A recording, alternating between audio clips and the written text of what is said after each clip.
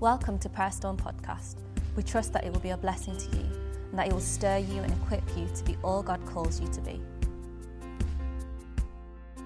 Hello, Ramp Church. It is great to be with you today. I am here with our good friend, James Aladarin, who is part of Ramp Church, but also the founder of Prayer Storm, which is based here in Manchester, which you'll be hearing a little bit more about in a bit for those of you who aren't familiar with James and Prayer Storm. But James, it's great to have you this morning. Well, it's so good to be with you. I've been enjoying all the live streams online, and it's great to be part of it this time. Yes, well, we've been talking about what it means to be the church, and we have a lot of people that are new to Ramp Church, to maybe even Christianity, and we just want to take time to kind of, in the month of September, just establish who we are and where we're headed as followers of Jesus. Yeah.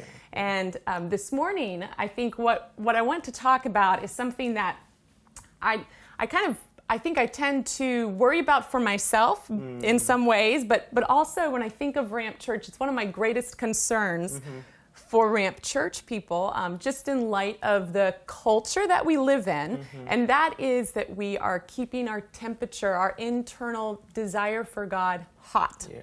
And to start us out, I thought I would just open with a passage to kind of that we'll springboard off of. And those of you who are sitting there in your living rooms or your bedrooms, I encourage you to get your Bible out, and let's look at Revelation 3.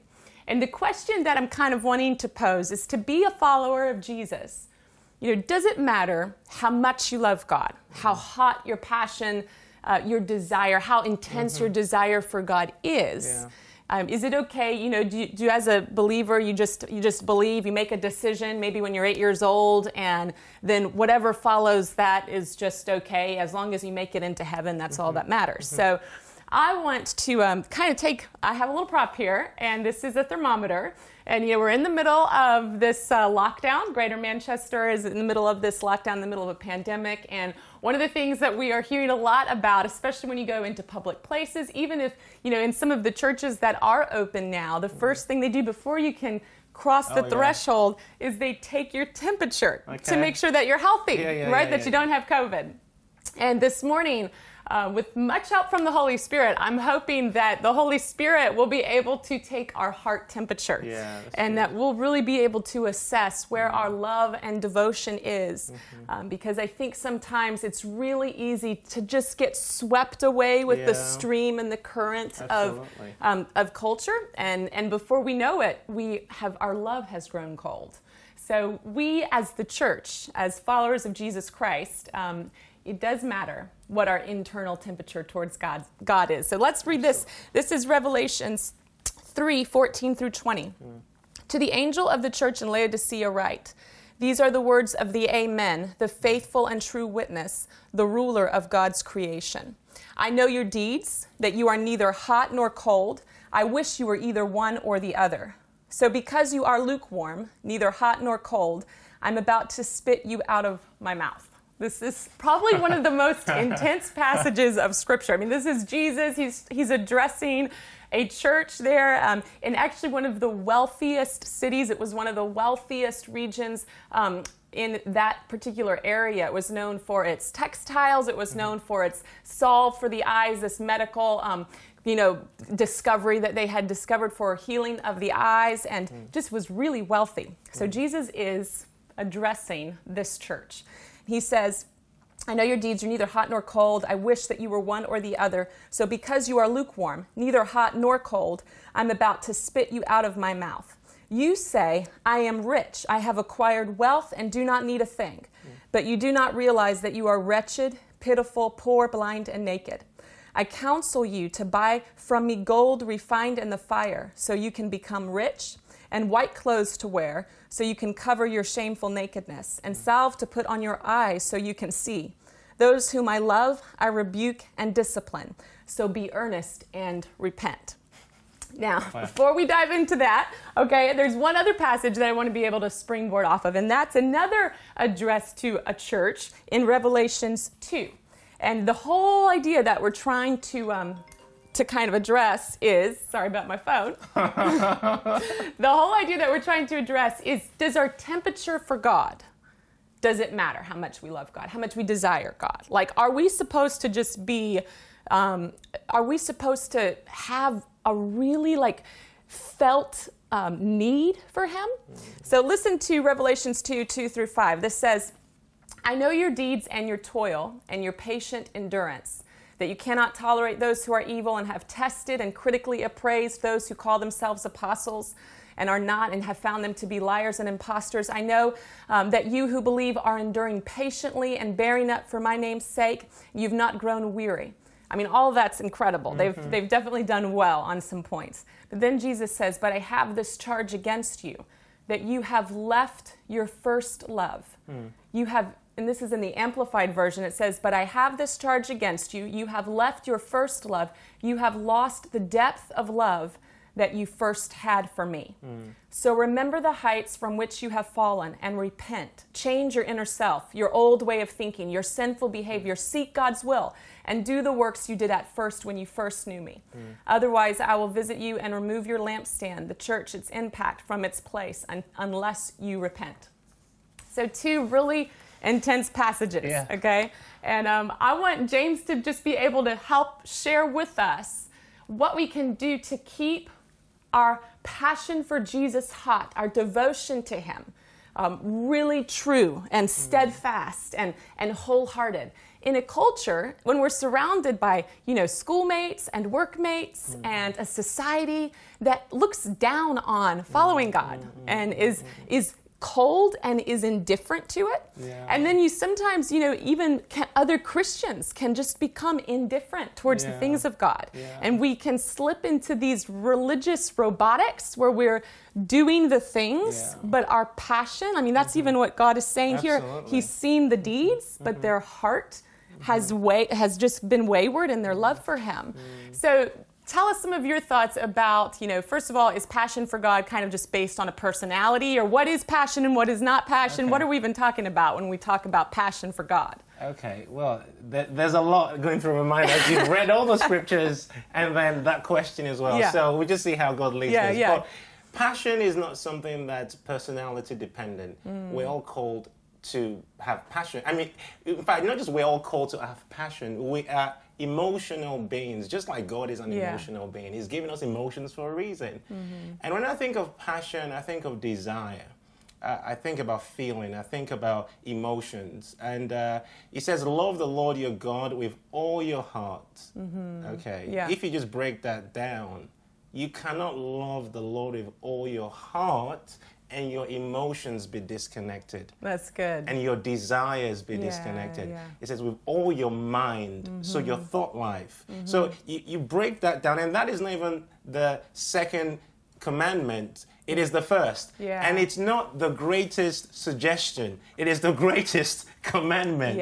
And when I think about that, I understand that God is asking us to love him with everything we are because he's done that for us.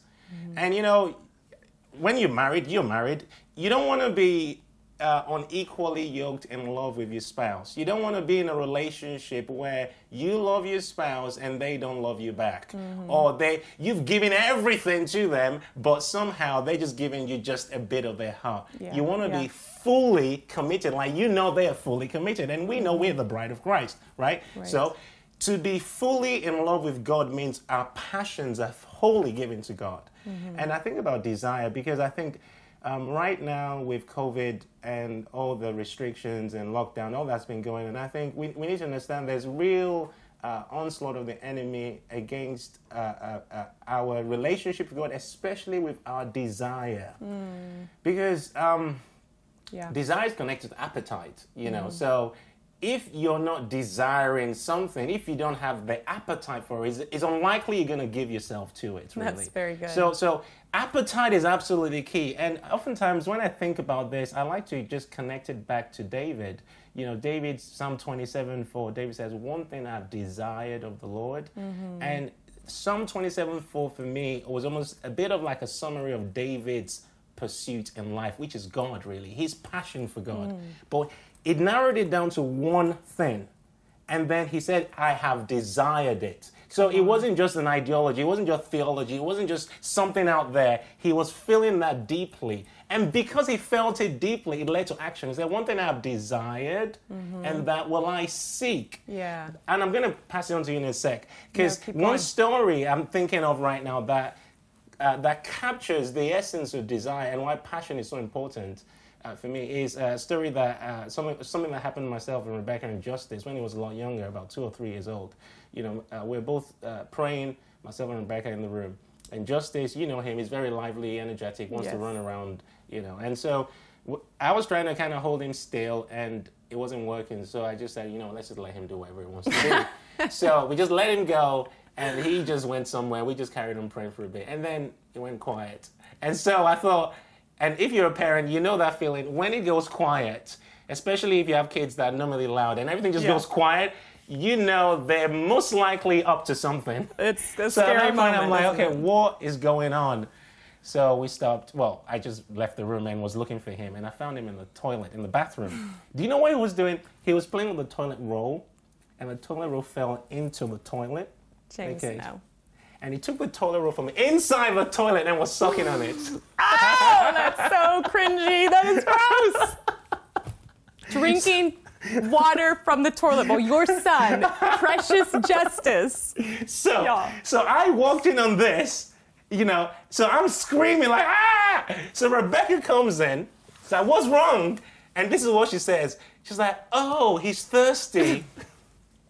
And I'm like, well, what do you mean he's thirsty? How could you even come out with those words, he's thirsty? Can you understand? Anyway, so at that point, I mean, it was kind of like we just tried to see what we could do to clean up. Yeah. Later on that day, I was with some friends, and this insight came up that just really blew me away. And it's this, that this generation is thirsty, but we're drinking from the toilet, really. Wow.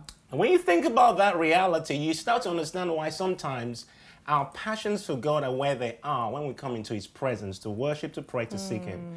Because it's not that we don't have appetite, but we have been filling the appetite with the wrong diet. Yeah. And it's like toilet water of the world. Yeah. So when we're consuming all that stuff, the appetite for God is there, but it's so low. Yeah. So when we now come to a place of prayer, come to a place of worship, it's not that we don't love God, but it's so low that we're already full on the wrong diet. Yeah. So there's actually not much space. Right. And it's a lot more work pushing through all the other junk we've been filling ourselves with. Yes. So I want to start by saying this, that it's so key that we're cultivating our desire for God. It's so important in dealing with this whole idea of passion, growing in passion for God. Yeah. But I want to pass it on to you because there's some more I could say about other areas. Okay, well, we'll come back to you. But I think one thing to just insert here that we can't forget is that Christianity is a relationship. Yeah. I mean, Jesus died not so that you would just be a well-behaved person. Absolutely. But He gave His life and rose again and then put His very Spirit in you and in me so that we can be in this relationship, this covenant relationship. And when we see marriages here on earth, those are just Polaroids. Those are just snapshots of this eternal relationship that we now have access to in God. And that's why when you talk about desire, if you talk about desire in the context of does and don'ts, it doesn't really make sense. It's like, well, who cares if you want to or if you don't want to? Just don't do it. And there's definitely there is a foundation of obedience, an element of obedience that is absolutely evidence of love and evidence of desire and devotion to God. But the framework for all of our obedience, the soil, the ground that it springs from, the place where our roots go down is in this understanding that we are loved by God, that we are invited into this relationship, that He loved us while we were imperfect and in sin, and there is nothing that we can do to change, to separate us from that love. And so then you talk about, being passionate for God in the context of this relationship that was so important to Him that He gave His most prized possession, Jesus, His lifeblood, was sacrificed so that we could be holy and brought into relationship with a holy God. then yes, we understand, desire. He loved us first. Absolutely. And we are loving him back. And also everybody, I mean, I don't know about you or Becky, but I enjoy like a good romantic movie. And I cannot take it. We have this disgust, do we not? When somebody is 110% in the relationship and the other person is not that into that person and is indifferent. I mean, we're like, no, run, go the other way. They don't love you the same, you know? We have this wiring in our hearts for genuine connection and genuine love and relationship. Absolutely. And what you were saying, this first commandment, to love God. All other loves spring from that. Absolutely. It is the foundation. We have to love God first and foremost to rightly love other people. But I think one of the challenges that we really have to, even what you're talking about our desires can be crowded out, and Jesus can be first for a season, but those other loves, love of the world, like it talks about in 1 John 2, desire for other things, they are rival, they are in competition for that first place. So once you set Jesus as Lord of your life and enthrone him there, he doesn't just stay there. I mean, in the sense that you have to guard your heart. Absolutely. And make sure that family and career and success and even ministry, they don't try to dethrone him. Absolutely. So what else do you have, either related to that or unrelated to that? A lot of things just going off in my mind right now. But I want to take a step back based on the statement you made about this is all about relationship, because it's so key people understand that. It's not from a place of rules and regulations, even though there's a foundation of obedience, like you said. But I heard this some years ago, and it really helped me to just think through this concept we're talking about. And it's a formula, kind of, like rules plus regulations minus relationship equals rebellion and resentment. Wow. The fact that it's not just a case of I'm just going to do all these things. The basis of that, just like you're saying, is relationship. Another point I want to make before I talk about something you referenced and what you said is that we are seeking God and loving God and going after him and fasting and prayer. We're doing that not for love, but from love. And you made reference to that God already loves. Listen, God already loves you whether you pray or not. God is not going to love you more because you pray. But when you pray and you spend time with him, you open up yourself to access what's already available to you. God is not going to love you more because you fasted, because you prayed, now you're God's favorite. I don't think it works well. I know it doesn't work that way. Because the Father said to Jesus, "You are my beloved Son." That was before he did the 40-day fast. In fact, after the Father said that to Jesus was when he did the 40-day fast. So he was fasting and praying from love, not for it. And that it's such a subtle shift, because what could happen is people start to almost do these things to earn something from God, and you end up into this place of striving, and you end up in a place where you're burnt out because you're not doing it from a place of rest and confidence about how God sees you. So that's very critical. However, something else I want to point out is I've been in the UK now since 2001, it's several years. And so I've, in the way God's led me, I've mixed with a lot of white English people, and a lot of the ministry that we do with Prayer Storm, we often gather lots of white people, lots of English people, and sometimes obviously Africans as well, part of that.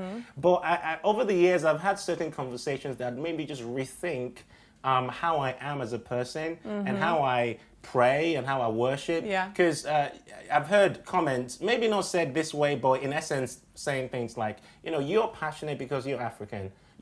You're the way you are because you're from a different culture. You're not from over here. You don't really understand what it's like to be British in that sense. Well, I do in a sense, because I've lived there, 16, 17, 18 years now. So I kind of get it. I understand that I wasn't born here. And so people can use that excuse. Say, well, so it's okay for you to be like that. Well, I'm not really supposed to be like that. Now, I want to make this clear. I don't think everyone is supposed to look like me. I don't think everyone is, when I say look like me, in terms of temperament, in terms of personality. God has made us all different for a reason.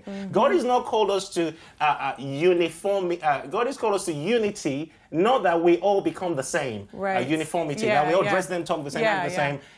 There is diversity in unity, which is what makes it powerful. Now, this concept helps me whenever I talk to people that have a different temperament. It helps me communicate to them that being passionate, it's not just for me. Now, when I am passionate, I'm going to shout. Yeah. My volume is probably a bit higher than average right now. When I am upset, I am going to shout. Most of the time, Rebecca will tell you that. So the point is, that is my temperament. Yeah. And when I look through scripture, the person that I identify with from a temperamental point of view is Elijah. Because Elijah, when he got angry, he called down fire from heaven and burnt people up. He wasn't trying to have some discussion. He was like, that's the end of. Everybody run for cover. No, just kidding. So Elijah was very intense in his personality. He didn't take, he was very black and white. He was like, he did not mess about. Right. But when I think about Abraham was definitely not like Elijah. Because you read about how he interacted with God, and you get a glimpse into his personality type. When I read about Daniel, I see someone that has a completely different kind of... how they related with God was based on the same principle of passion, but the outworking of it was slightly different in how it compares to Elijah's life. And then compare that with Jeremiah, compare that with Isaiah, compare that with Paul. You see that all these were people who were 100% on fire for God. Right. But they were able to take their personality and express that in their spirituality. So they didn't just allow their spirituality to be something over here. They come to church and they're just going to be quiet. Right. Because that's what they do when they come to church. If they're loud people, they come to church, they're going to release their voice. Now, what I tend to say to people is, most people have a way of reacting or responding to things. For example, I've got my blood brother, Stephen. Okay, he is very calm. So we're kind of like really opposites. When he is happy, when he's sad, when he's mad, when he's glad, same tone of voice. Now, if he were to come into a context and he's expressing his passion for God and he's just doing it as, that is him. I'm not going to judge him because he's not as loud as me. But what might get me to question how wholehearted he is if I'm seeing him in other contexts when he's watching football. Or when he's excited about something else.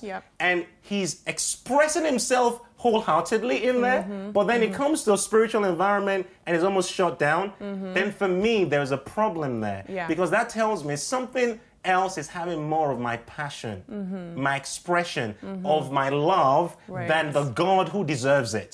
So there is a realignment that needs to take place there. So just to round this up, I would say, when I talk about this, I call it prayer personalities. You need to figure out your temperament in terms of, as you look through scripture, who are the individuals that capture a bit about how God has made you. And you don't have to pray like me, shouting all the time, but you have to be passionate in how you pray. You have to be passionate in how you commune with God. Okay, and I say prayer is not all about just shouting, because what's her name? Hannah prayed intensely and she wasn't shouting, and her prayer broke through and gave birth to Samuel. So I'm not. It's not just a formula. It's where the heart is, and it's that you are wholly given to God in your heart, not just focusing on the outward expression, but when you're wholly given to God in your heart, it will spill over in your outward expression somehow through your personality. And that's what we're trying to get at. That God has to have the best of us, not the leftovers.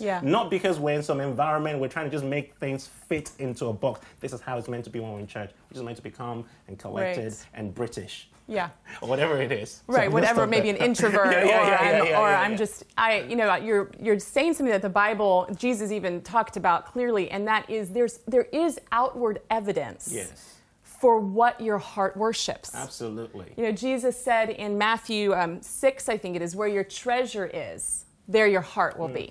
So one of the outward evidences of what you're really passionate about is where you consider your treasure. Where's your investment, your money, your and then also he says that the mouth will speak what is in the heart. And sometimes, if you never are just flowing in conversation or flowing in thought and you go to God, then you may need to check what is in your heart. If we never hear, you talk about God ever, or there's nothing on any of your social platforms about God, it should be, your passion will be evident. It's where your sacrifice is. It's where your thoughts wander. And the thing is, we have to steward that. It's just what you're saying. You're not born into. It's not like some people before they know God, are they just coming out with a passion for God? It's the flame of the Holy Spirit that is then stewarded in your life, that you tend, that you, just like any relationship. Yes. I mean, you and Becky have been married for how many years? How many years now? 8 years? 8 years. So if you didn't invest in that, you just put that relationship on autopilot, okay, where you're just in cruise control. You did that once you got married. So you made the decision to marry Becky, and then you put it on autopilot, and you said, you know what, I love you, Becky, but I've got other things to do. I'm really busy. I've got kids. I've got a career. I've got a ministry, Becky, and I love you, and I hope that this act of marriage sustains you in knowing that for the rest of our life. I mean, how do you think your marriage would be 8 years later? I'll be in lots of trouble. Yeah, I mean, I'd probably argue you may not be married anymore, because it takes two people in a relationship. Absolutely. And we know that God is committed in this relationship. Oh, God is so committed. He is so faithful to us. Yeah. So we have to work with the Holy Spirit to steward the passion in our heart for Him and communicate with Him. And so let's even talk about prayer and how communication with God and prayer and fasting helps us stay hot. Now, before I hear your thoughts on how prayer and fasting kind of helps us steward our devotion and bring us into wholehearted engagement with God, I want to read this quote by this pastor, John Piper, and he's commenting on the first passage that I read in Revelations 3. And he's basically just pointing out that the essence of lukewarmness is what Jesus said that particular church was saying. It was, I need nothing. Like, it is this satisfaction. I have no need. I am rich. I am okay. And Jesus is countering that and saying, no, you are actually spiritually destitute. You need to come, find your treasure, find your righteousness in me. So John Piper's commenting on this, and he says, you can take your spiritual temperature by whether you feel in your heart a great need to seek God in prayer and fasting. The essence of lukewarmness is the statement, I need nothing. The lukewarm are spiritually self-satisfied. Wow, that's good. To find out whether you are among that number, don't look into your head to see if you think that you are needy. Rather, look at your prayer life. It doesn't matter what we think in our head. The test of whether we are in bondage to spiritual self-satisfaction is how earnest and frequent and extended our prayers for change are. And when I look over my journey with God and how there's been ebbs and flows to my little fire for God. Sometimes it's like a bonfire, and other times it's like burn on the, blow on the embers, keep it alive. I think prayer and fasting, in addition to church community, which we'll talk about some next week, but prayer and fasting has just so helped me remind myself of the truth that I need God. I love what Heidi Baker says about fasting. It makes you hungry. Absolutely. So how has prayer and fasting, how have you seen it? Just even the discipline of it, the habit of prayer, the habit of fasting, help you stay hot for God? Well, there is no other way of stewarding passion for God apart from getting into His presence, really. I can't really think of any other way. So I often, just before I go into that question, I often think about the throne room of God. And the fact that Daniel had a vision of the throne room, and there was a fiery stream coming from it. And Ezekiel had a vision of the throne room, and God, who he saw in Ezekiel 1, I think somewhere around there, you see he had a vision of the man on the throne, and his description of him was that he was on fire. And then you go into Isaiah 6. He has a vision of the throne room, and you have the seraphim, who are also called burning ones. And then John has a vision of the throne room. He sees fire around it, the 7 lampstands, and he sees Jesus, whose eyes are a flame of fire. So let's just break that down. the man is on fire, his eyes are on fire, fire is coming out from the throne. The throne, according to Daniel, is on fire. Wow. Yeah. So everything around God is on fire. Yeah. How can you tell me you're close to God and not on fire? Wow. Yes. It's impossible. Yeah. So the closer you get to God, the more his passion becomes a reality, burning on your heart. So you have to be deliberate on creating the environment where you are going to encounter that fire on a regular basis. Yeah. Because the stresses of life, the distractions of life, it's like the waters of this world that seek to drown out that flame. So you have to be conscious. Yeah. You have to be deliberate. And I want to go back to the scripture I kind of started with in Psalm 27:4. David says, one thing I have desired, and that will I seek. Yeah. So he didn't just have a desire. The desire led to action, seeking. Yeah. So, and this is critical, what I'm about to say here. Desire without discipline will dissipate.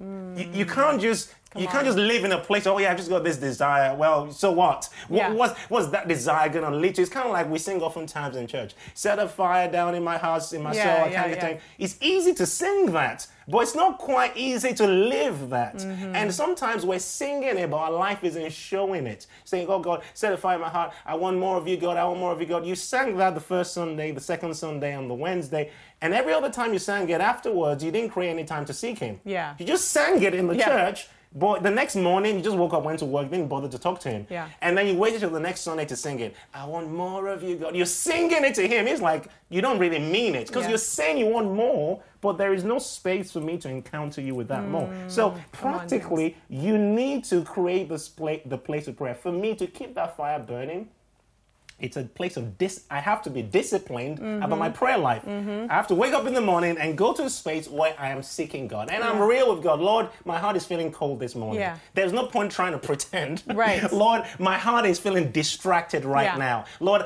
I am reading your word, but nothing seems to be going in right now. I am as honest as I am, I'm as honest as I can be with God, but I create the environment. And then there are times where I'm just weeping because the presence of God is impacting me. And then there are other times where I don't feel anything. Right. But I just stay there and I seek him and I worship and I pray. And you see, it's not formula. I'm creating the environment for him to encounter me. It's called an altar. Yeah. So it's a meeting place. So I'm saying, God, here I am. Okay, I might have lots to say. I might not have much to say. I might just be here to wait before you. You might give me something to pray about. Well, Lord, regardless, here I am. And what I'm realizing is, even as I'm in ministry right now, and I'm married and I've got 2 kids, I'm realizing, goodness me, I need more time. Come on.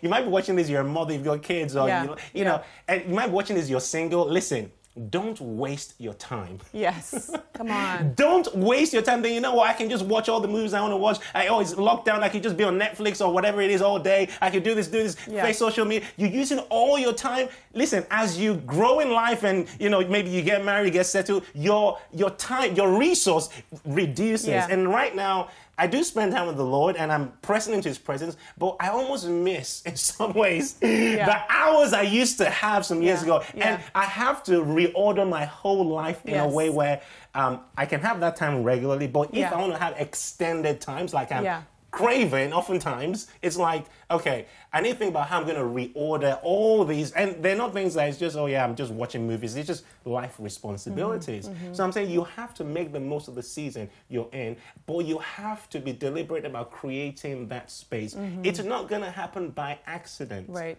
It's not going to happen by accident. You have to be deliberate about saying, okay, God, I'm going to wake up 30 minutes early. I'm going to wake up an hour early. I'm going to wake up 2 hours early. Whatever is reasonable for where you're at. You have to be honest about that with the Lord.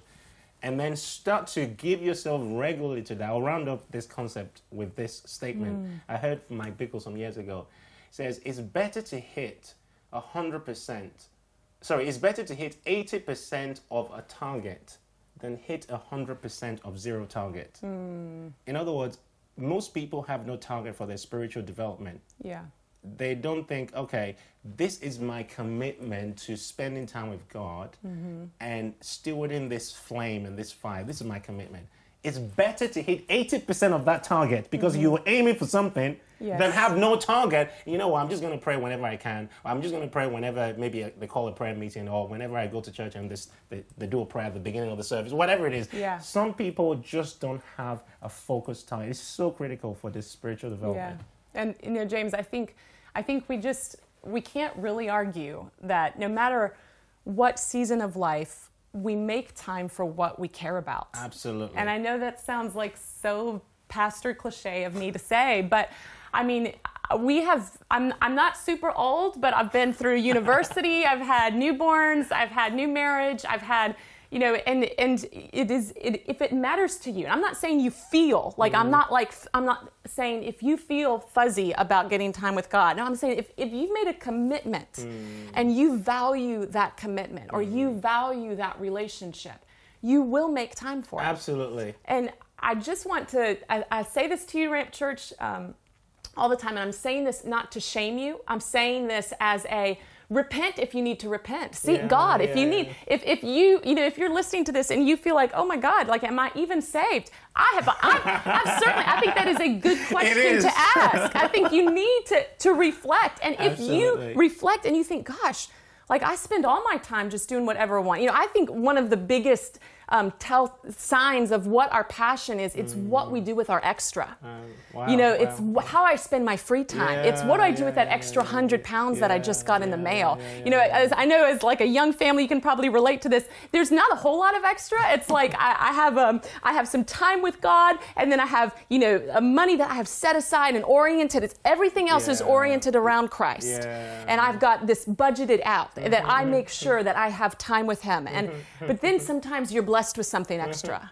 Well, then what do you choose? And that shows. And it's God's will for every single one of you. No matter what your stage of life, no matter how many courses you're taking in university, no matter how many little kids you have at home.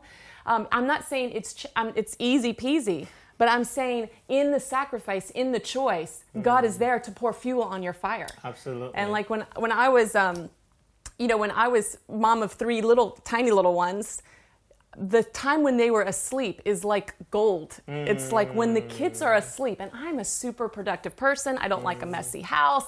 I like to get things done. And part of my discipline was I'm going to take time that's really valuable when they're asleep. And this is like when I really, like, my natural man just wants to blaze through the to-do list and get 1,000 things done. And I felt the Lord say, give me that time, because that's your most valuable, that is your most costly time, because you're either being productive or you're sleeping, which are both so important when you have little kids. And I'm not saying, this I just have to say, that does not mean spend all of your free time in God's presence and never wash the dishes and never do laundry. I'm talking about my personal tendency is I will err on the side of being overproductive. And so where there's a will, there is a way. And I've heard you say this before, James. Take out your calendar and submit it to God and ask when and how. What are some other little tips? We're going to wrap this up, but stay with us, because I want to end with just some practical things on how what you consume actually impacts how you feel. And we're going to give you hope in how to keep your fire burning.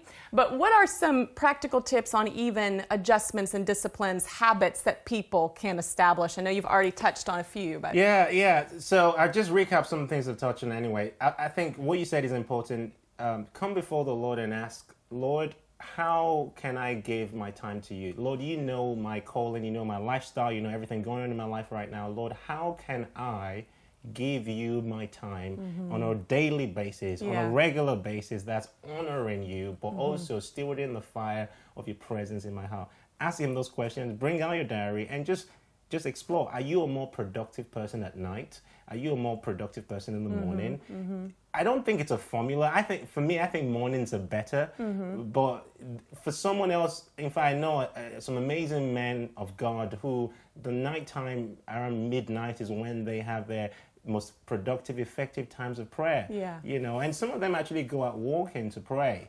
And that's how they have their time of prayer with God. They go out 1 hour, 2 hours, whatever it is. They just do that. That's not me. Okay, some people like to go out in nature and that's how they kind of engage with God. For me, if I do that, I find it distracting to pray. For me, productive time with God is lock me in a room, no one else there, no kids screaming out. Anyway, just silence, maybe some worship music, a Bible, and I'm good. I can stay there for hours. That's me, but I understand that's not everyone. So you need to understand your temperament and then just practically bring that before the Lord and be realistic about the targets you set yourself as well. Because for some of you, you can easily spend an hour with God every day. Easily. An hour. But I remember the first time I prayed for an hour, I felt like I was the most spiritual person on the planet. And, I was a lot younger, I think my early teens or something. I was like, my goodness, I did this for an hour. That's incredible. Yes. So initially, when you start doing this, it's not always going to feel like amazing breakthrough. Right. And, it could start out as a discipline. But you need to understand that as you create that space, God is going to encounter you that you have to be realistic. Some of you've never prayed for an hour before. I wouldn't encourage you to start setting a target for 3 hours every day. Yeah. On a water fast. Exactly. Right. You start with where you're at. If you've never spent time with God for that length of time, but you want to do that long term, start in reasonable steps. For example, maybe aim for 30 minutes. Okay? And you might go, well, what am I going to do in 30 minutes? Well, there's lots you can do in the presence of God. You can worship. You can be silent. Yes, you can read the word. You can wait. There's so much you can do in that time. And I'm telling you, when you do this, you realize 30 minutes is not enough. I'm telling you. And the more you're spending time with God, the more you realize, gosh, I wish I had more time to just wait, to just listen, to not just rush. Because the last thing you want as well is just to rush your time with God. Wait, I just want to get this over and done.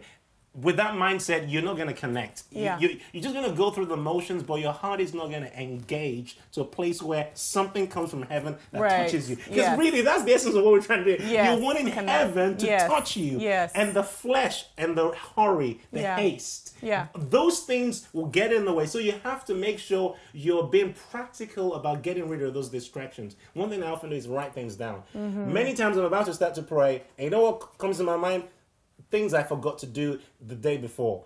Things I forgot to do weeks ago. Maybe someone texted me 3 weeks ago and I forgot to respond. And I'm about to pray. So I just write it down. Sometimes, not all the time, sometimes I just put it out of the way right there. For example, this gone Sunday I was praying and I remember the pastor texted me and I'd not text back in 3 weeks. Oh gosh. And it was something about, prayer or something. So I just text back, I'm so sorry. And I was like, deal with that later. But the point is, I get it out of my mind because I'm trying to clear out all the stuff that's going to stop me from the place where I can truly just engage and encounter God and He can speak to me and the distractions are out of the way. So they're just some practical things you can do. Set yourself those targets. And then my experience is as you begin to do that, you find that the time is not enough and you want to create some extra time. And you can just work that out yourself with the Lord and see what times you can make to spend with Him. That's good. I've got to just insert some little health and nutrition bits that's so parallel with this. And one of the, I studied health and nutrition at university, and I've learned that you actually crave what you consistently feed yourself. Wow. So it is a decision and a discipline, and then you start to crave it. And I can remember the first time I ever heard a talk on nutrition. I was actually in 8th grade, and the revelation hit me from this talk that what I eat actually affects how I feel.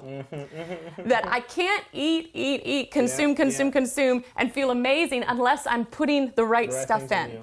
And I think one pitfall that I just want to make sure you realize, Ramp Church, I know this sounds so duh, but why do we provide all of these things? Why does James have Prayer Storm with these environments that are hot? Why do we do home groups and church Sunday morning? And it is certainly not so you can feel religious. And that is my fear, is that you will have some sort of self-righteous ego because you're watching church from your sofa in your pajamas and think that that's what Christianity is about. But we're providing these environments because if you consume the life-giving Word of God and the Spirit of God and biblical community, it does affect how you feel about God. It affects your affections. It impacts your affections and desires. So we don't just do these things because we're looking for things to do. We do them in service to you because we know it's hard to keep your fire burning. We know that you're out in a wet, cold climate and you need not just your own personal time, but you need positive peer influence. You need examples. Who do you look up to? All of those things. Who are you following on Instagram and all of this consuming that you're doing? Yes. What is feeding you is impacting your appetite. So in closing, James, give us some things. Tell us a little bit about what Prayer Storm is doing right now and how these people watching behind this lens can tune in to just receive some of the fire that's on your life and Becky's life to bless them. Oh yeah, I'm gonna thank you so much for that opportunity, Stacey. Before I say something about that, as you were speaking, I was thinking of something else that is connected, and it's that you made a statement earlier about, you might be watching this thinking, am I saved? And I've had that feeling listening to certain people when they talk about their relationship with God or when they expand on scripture. I'm like, oh my goodness, am I saved?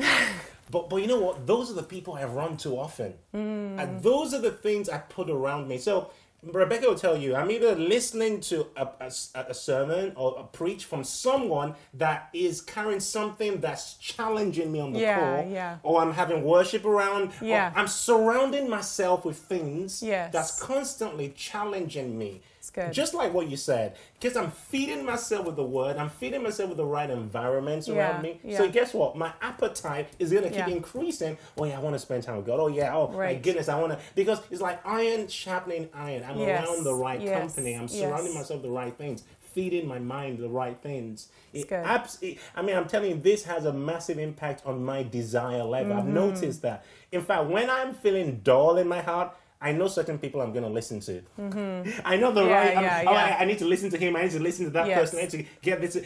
Just one message. I know where they're at in God. Just one message is enough to shake me out of my distraction, whatever it is. So surround yourself with that. Now, James. Having said all that, Prayer Storm is one of those places I hope that we are a ministry that can provide environments where people can get stirred up in fire. So one thing we have been doing is hosting twice a week a space online for worship and a bit of prayer, but more worship really. So Rebecca and myself host that from our home. It's a live stream. It's on Tuesdays and it's Thursdays. Because of all the restrictions and all that's going on, it's just been difficult to have meetings. And so we've been doing that. You can definitely tune into that. Also, over the lockdown period here in Manchester, when it started in March, we did like a 90 nights of worship and prayer, and that's online. You can watch that. However, something that I've never said, apart from this morning to my wife, that we might start very soon, and I wanted to do this because I'm so stirred about this, is just doing an online prayer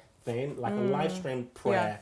That's more, it's not so much worship, but there might be a bit of worship, but it's more focused on just prayer and getting people on fire, getting myself focused, getting people focused and going after God in the midst of this distraction. So I want to say, watch this space. I've said it publicly now, so I guess I have to do something about it. Watch, because we're about to start some kind of extended, consistent streams for just prayer. Whereas online, it might just be me and someone. I don't know how it's going to be. Sounds amazing. Just you can connect with Prayer Storm online on Facebook and YouTube and all these places, because we stream our meetings all on those platforms. So good. Yes. So get plugged into Prayer Storm, and why don't we close in prayer? Yeah. And what's the type of prayer you need to pray if you're listening to this and you feel like, all the things that we've talked about? It's exactly what Jesus instructed them to do. Let him in. Come, he's knocking. Open your heart and just say, Jesus, I'll receive you and I need you. I am spiritually in every way in need of you. And then repent. What does repentance mean? It means change your mind, change directions, implement, do something, write out how you're going to do something. But repentance is something that is part of our lifestyle. It's not just a one-time occurrence, and it leads us to fresh fire. So let's pray, Ramp Church, and maybe you're there and you're just boiling hot for Jesus. I still want you to join in prayer with us right now for fresh fire on every heart, that we can be the bride of Christ that is fully, wholeheartedly in love with God. Lord, we thank you for your passionate pursuit of us when we were dead and indifferent towards you. when we were ignoring you, when we thought that you weren't a necessity in our life. You pursued us. You ordered our steps. You opened our eyes to see your love. And Lord, we thank you for that love that you have revealed. We want to know more of your love, Jesus. And we just welcome, Holy Spirit, your fire on our heart to expose and reveal loves that are trying to get first place. Lord, when you are only entitled to that spot. So we ask for a fresh move of Holy Spirit now over every household, over every heart. We ask for refining fire, Lord, to purify our hearts of other gods and other desires that have crowded you out, that have tried to wane our passion for you, Lord. We repent of our indifference, God. We repent of our spiritual indifference, of not even caring or acting on the fact that we don't want you. And Lord, we need you to even want you. So we receive you right now, Holy Spirit. We receive the divine help of Holy Spirit that just blows on the embers of our heart. And Lord, we declare over our own selves, over our family, over Ramp Church, that we will love you with all our heart, soul, mind, and strength, that we will require your presence, that we will seek you first and foremost, and that you are our chief desire, that we desire above all others. Lord, we want it to be true in every facet of our lives, that you are the treasure that is worth leaving all behind for, that you exceed and surpass every other worldly desire. We thank you for your mercy and your love towards us today. In Jesus' name, amen. Thank you for tuning in to Prayerstone Podcast. We hope you have enjoyed today's edition. For more information and teaching, and if you'd like to get connected, please visit www.prayerstone.org.